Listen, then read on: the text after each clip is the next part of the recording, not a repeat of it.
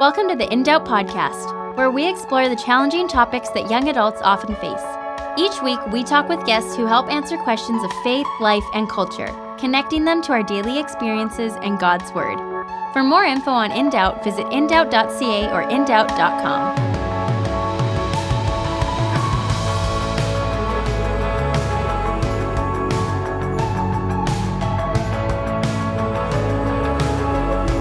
Hey, welcome to In Doubt. My name is Isaac. I'm one of the hosts of In Doubt, and I'm also pastor at North Valley Baptist Church in Mission, British Columbia, Canada.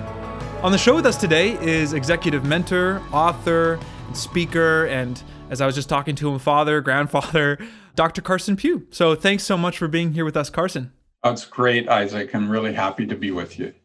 Now, you did tell me that you wanted me to call you Reverend Dr. Carson Pugh. That's what you said. That's correct, right?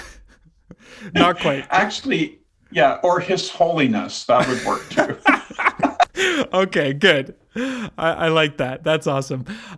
Carson, for those that maybe don't know who you are, could you just give us a snapshot of your life? Help us understand who you are, where you've come from, how Jesus plays a role in that, where you're at now, just sort of that whole package. Well, I come from a family that originally immigrated from Ireland to Canada, and my Irish roots go pretty deep because of that, and throughout my children. So I grew up in our family immigrated to Brandon, Manitoba, and for some of your listeners, you might have to go to a map or Google it to find out where that is, but it's in southern Manitoba, 100 kilometers from the U.S. border. And small. When I was growing up there, the population was about 32,000 people. And so I grew up there. After high school, really felt called to go into business. And so I actually did to follow that pathway, became a businessman, was pretty good at it. But while I was there, I was married now, and I was a follower of Jesus. And so not only do I want to have a career that I'm doing, but I also want to follow doing what Jesus wants me to do. And my wife and I got very involved in youth work and started a significant youth ministry in a town of 32,000 people there. And I found that I would look forward to the weekend because that was going to be youth group time. And my father once took me out for coffee, and he said, Carson, you're a successful businessman, but you get more excited out of leading the youth group on Friday night than you do your whole week at work. And he challenged me, and he just said, I wonder if you're in the wrong profession. And that was quite unnerving for me. And I think the Holy Spirit used that to kind of go, yeah, he's speaking truth to you, listen to him. So I ended up, my brother and I were partners together in the business. We sold the business, and I decided to retool myself for Christian ministry. I had a few variants that happened there where I kind of tried to go back into business again, but God kept drawing me back into serving him. And one of the problems I had, Isaac, was that when I felt that God was calling me into Christian service, the only model I had was that of a local pastor. And forgive me, all those who know me, but I hadn't met a local pastor that I wanted to model my life after. Oh, wow. Yeah. And so I began a search for what it was. And I ended up actually training to become a pastor. I pastored in churches in Calgary and here in Vancouver, and kind of loved that in one sense. But I realized that I had other gifts that weren't being expressed in that arena. When I was pastoring at First Baptist Church, Vancouver, we had this one summer where Dr. Leighton Ford came. He was on sabbatical, and he was in Vancouver for 6 weeks.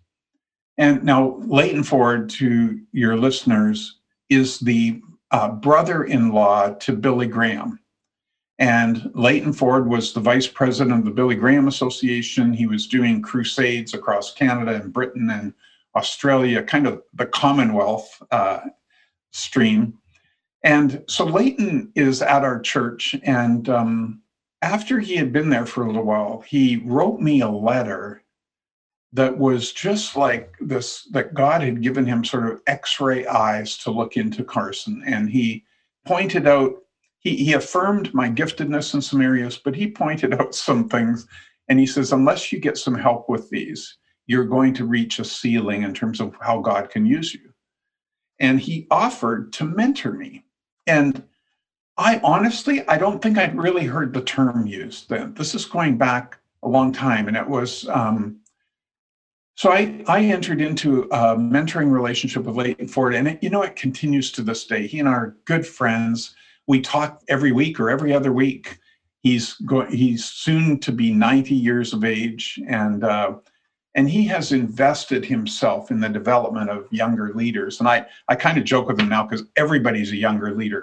He can he can talk to anybody. So he inspired me in this area of the love of mentoring, and I have focused the last 25 years of my life to mentoring others, and that's what I do. So my whole week is spent doing executive mentoring with Christian leaders in the business world, in Christian ministry. I do some church pastors, and I'm helping them to grow, to become more Christ-like as a leader, and to do it. And I love it. It's energizing for me.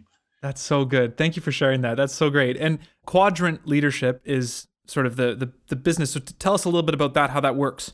Yeah, Quadrant is the business platform that I created that I can do this kind of work from. And I do my speaking, my writing, and my executive coaching and mentoring from Quadrant. It was a business, part of my personal story is that my wife, Brenda, of just shy of 40 years, was diagnosed with cancer and died just over 5.5 years ago. And when Brenda was diagnosed, I was pastoring again. This is my second term, sort of going back to First Baptist Vancouver. And they had originally just given her 150 days to live. And when she lived 588 days, so that was amazing. And she said, when the doctor told her that she only had a maximum of 150 days to live, that no one with her type of cancer had lived longer than 150 days, Brenda looked at her and said, "You don't number my days." So praise God. So I stepped down from my role, and I sadly, because I loved my role at the church, but I told the church that I had made a commitment prior to my commitment to come there. And that was to love my wife in sickness and in health. And I needed to do that now. So I stayed with Brenda, and we lived those 588 days. Well, 150 days comes, and then my son John threw this barbecue. We had a celebration party because my mom had passed the absolute most. She was doing quite well then. And then it went on, and when we got to a year, Brenda said to me, "We're going to need some revenue coming in." Like I hadn't been working for a year, and so together, she and I formed Quadrant Leadership to create a platform, and that's the story. And Quadrant is I'm a sailor, and Quadrant is an old navigational tool used by ancient mariners, where they would point one part of it at the North Star or the Southern Cross if they're in the Southern Hemisphere. And then they would take a measurement, and then they would sail for another half hour or an hour. Then they would take another measurement, and you do this in a series of things, and it would finally indicate your latitude that you were at. And so I use that as an image in working with leaders to say, we're going to keep focused on Jesus, and we're going to take sort of measurements of you, of how you're coming along, so that you finally know your identity and your location of where you are. So that's thanks so for good. asking. Yeah, no, I think that's great. So you mentioned mentorship, right, Leighton Ford? You mentioned mentorship. So we're gonna dig into that with the short time that we have, which means we can't dig too deep because we only have so much time. But the word mentorship, lots of our listeners might know it, they've heard of it, but just help us understand mentorship sort of at a basic level. Yeah, well, you know what? It's actually confusing for people, and for young adults, I think they've heard mentorship at school and everything, and it gets exemplified in different ways. But when I think of mentorship as a Christian, I think about it as holistic discipleship. I think of it as somebody coming alongside and walking with you in life to help you with all of your life, with every aspect of your life. And to do that through being there in the good, the bad, etc. You know, I come from this Irish family, and there's an Irish phrase or a Gaelic word called Anam Cara. And Anam Cara means soul friend. And so this word was brought to North America about, I think, 15 years ago. A book was written about it and everything. But when I read the book, I was kind of going, yeah, you didn't quite get it right, because in Ireland, an Anam Cara is a soul friend, and I think we all resonate with that. But in Ireland, picture a soul friend who's got his arm around you, and when you blow it, that soul friend is going to kick you in the rear end so hard that it'll hurt. So it's somebody who loves you and cares for you, but is also not shy from, calling you back in if you kind of go astray. Right. No, that's great. That's so good. I'm wondering, what are some key themes that you focus on when you think about mentoring? I know you've already talked about the fact that eyes on Jesus, but what are some other things that kind of build into mentorship like that? Yeah, sure. I have a book. I'm not shamelessly promoting it right now, but I'll do that. I wrote a book called Mentoring Leaders, and in it, I have a structure. It's actually kind of a quadrant, but it's a structure for how I see the mentoring process flowing. And it begins with you're helping the person come to a real clear identity of who they are, and particularly who they are as a child of God. So receiving your identity as being a child of God and your gifts and skills and etc. The second phase is to help them with asking, is there anything you need to be released from, that you need freedom from? Because we have things in our past and everything that a good mentor can just help you get over that and leave it behind and allow Christ to heal that and to move on. The third phase is that of visioneering. This is when you start to dream about what might God be calling you to? Because he does have a call on your life. And so helping them to do that. And before I leave that, Isaac, I want to say that one of the mistakes that is made by people who are trying to mentor, especially young adults, is they want to jump to the visioneering part without doing the hard work on identity and releasing. And if you do that, you can actually, it's almost harmful to a young adult because you start to build these dreams and visions with them, but they don't have the character to get them there. So I always start on the inside. The next phase is that of executing. So you have a vision. How do you actually actualize it? And what are some steps that you need to take to do that? And then the final phase, if you're with somebody this long, is the phase of sustaining. Now you're doing what God called you to do with laser-like focus. How do you sustain yourself in continuing to do that? So those are the areas. I use that as my guide to kind of walk us through. And then there's a whole bunch of, aspects that come up in the context of that. I'm sure.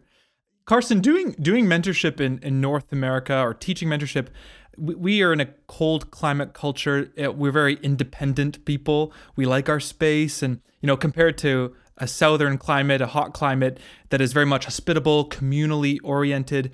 Have you found that mentorship is sometimes hard for people in North America because it's people like to be private? Or I don't know, maybe it's an escape for them to actually enjoy some more community. I don't know. Can you speak into that? Yeah. I think you're bringing up a good point. I wouldn't have thought of the climate part, but I think there's a couple of things impacting mentoring today. One is a cultural shift where everybody thinks that, that I'm an individual. I can think whatever I want. I can do whatever I want, and therefore, why do I need help with anything? However, I don't think that's a whole lot of people think like that, but the really sharp young leaders that I'm encountering that are Gen Z leaders, like the ones I lived with out on Keats Island at Barnabas, we called them Barnabas stewards. They were stewarding their life. And these are sharp people that I've got a great hope for the future.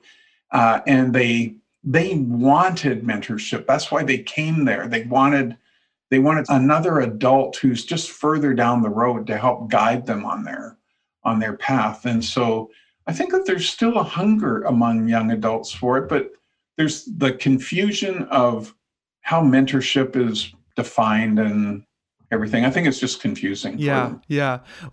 Talk to us a little bit about this 8-month time with these Gen Zers and what you learned from them and what you learned about mentoring. Oh, I learned more from them than I think that they gained from me. I love that generation, actually. And I don't think I would have said that earlier. But, some of the things that I learned, one of them that's kind of sad, the level of biblical illiteracy shocked me. So this shows my age. I'm 65, and I'm kind of going back and I'm going, boy, when I was their age, I actually knew my Bible quite well. And these are people coming from Christian homes. So I struggled with that, and we ended up actually having to change the curriculum flow of the mentoring time to include much more Bible study, New Testament survey of the Gospels, that kind of stuff too, because that's truth that will never leave people. And also equipping them to know how to use the Bible to get help.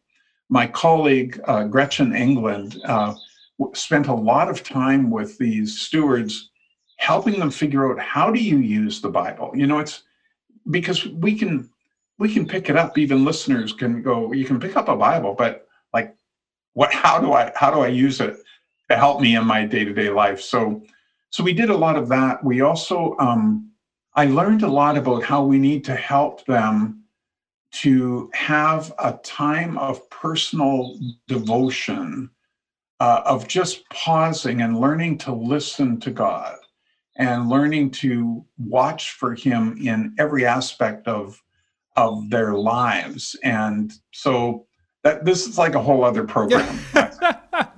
Okay, well, that's good. That's good.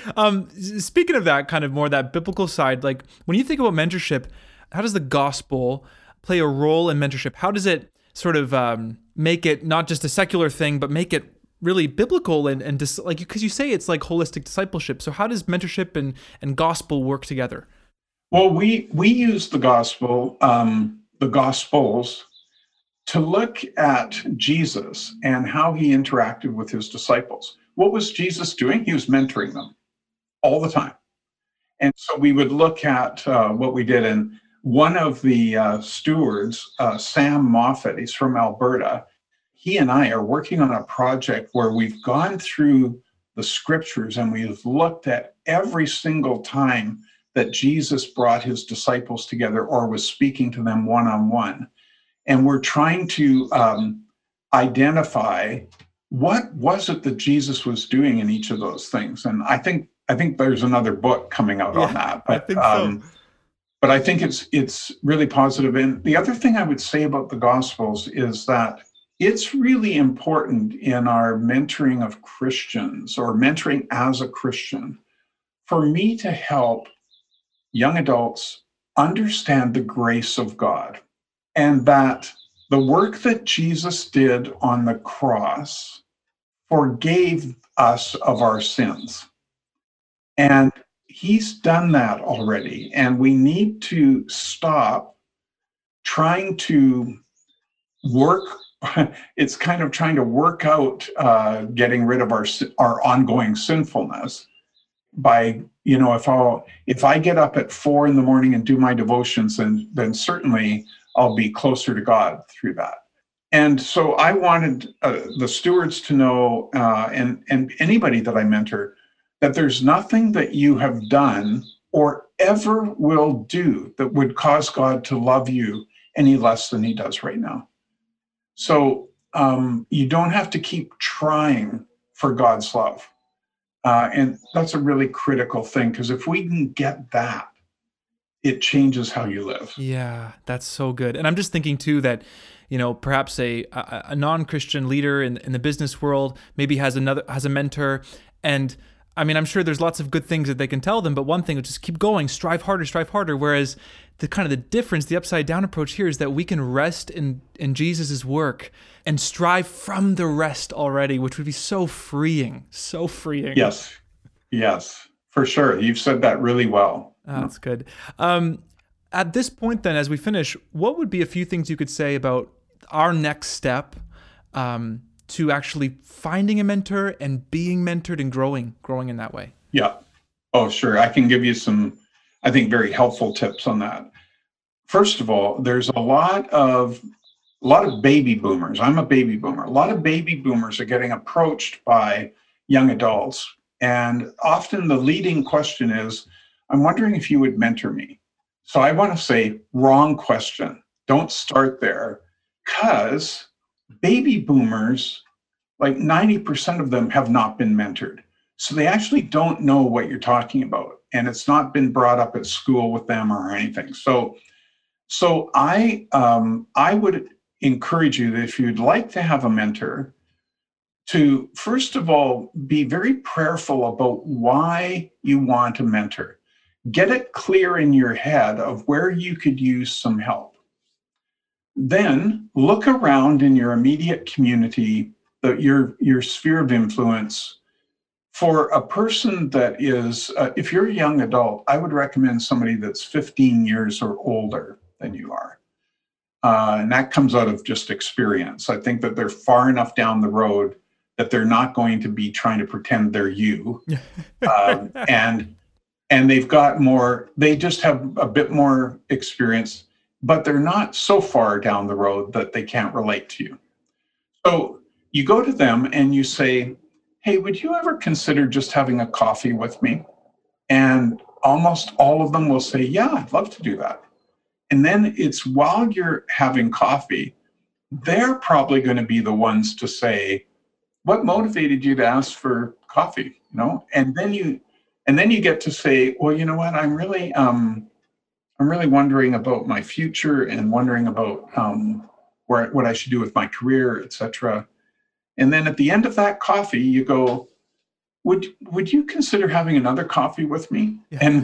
And what you've done is you've actually started mentoring, but you haven't scared them yet. And then later on, you can tell them. So that's my key kind of go-to in terms of how do you actually get a mentor. But on the other side, I tell baby boomers, if a young adult comes to you and says, I'd like you to be my mentor, ask them why.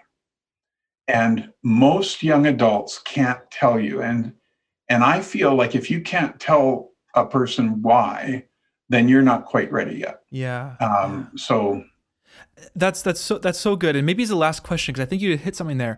That question of why, how can you coach young people to answer that question for themselves? This is so good. Yeah. I wish we had like 3 hours. I know. This takes reflection. And what do we have very little of in the lives of young adults these days is reflective time. So I would say you need to, if I challenge you to say, Isaac, I want you to tell me why you want a mentor.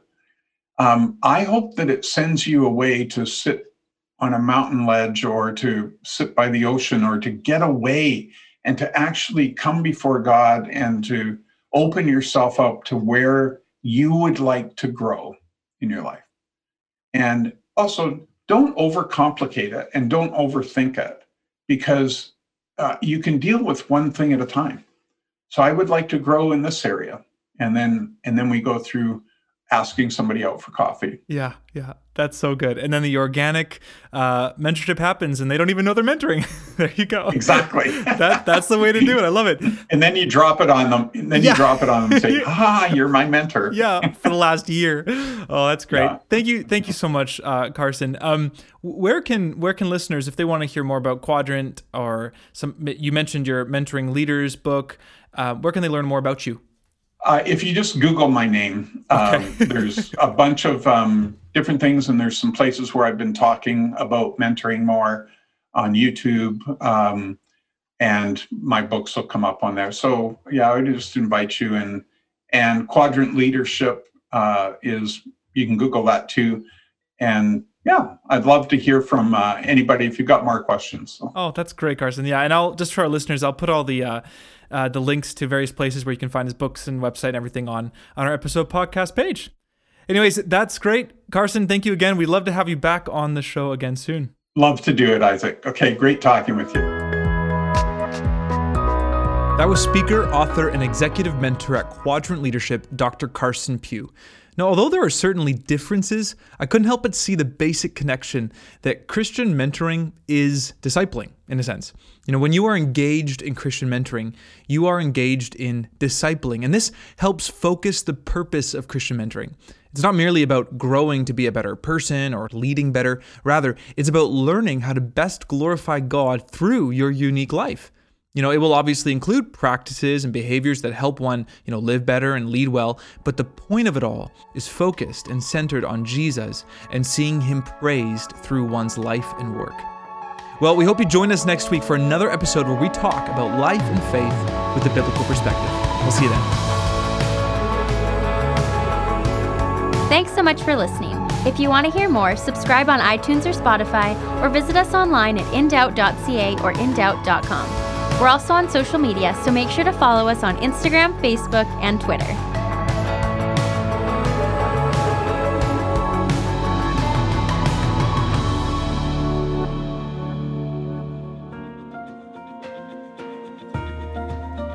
Hey, this is Isaac, one of the hosts of In Doubt, a ministry of Good News Global Media. Is it possible that being a Christian young person could be any more complicated than it is today? How do we make right choices and decisions when so many opinions around us seem contrary to what it means to live for Christ? At In Doubt, we hope to help make sense, biblical sense, of those difficult choices, decisions, and the complexity of faith, life, and culture in 2021. So join us every week for another challenging conversation, and our response is God's people. For everything In Doubt, visit indoubt.com. And if you'd like to help us continue to offer this program, you can make a gift of any amount at indoubt.com or by calling 1-844-663-2424.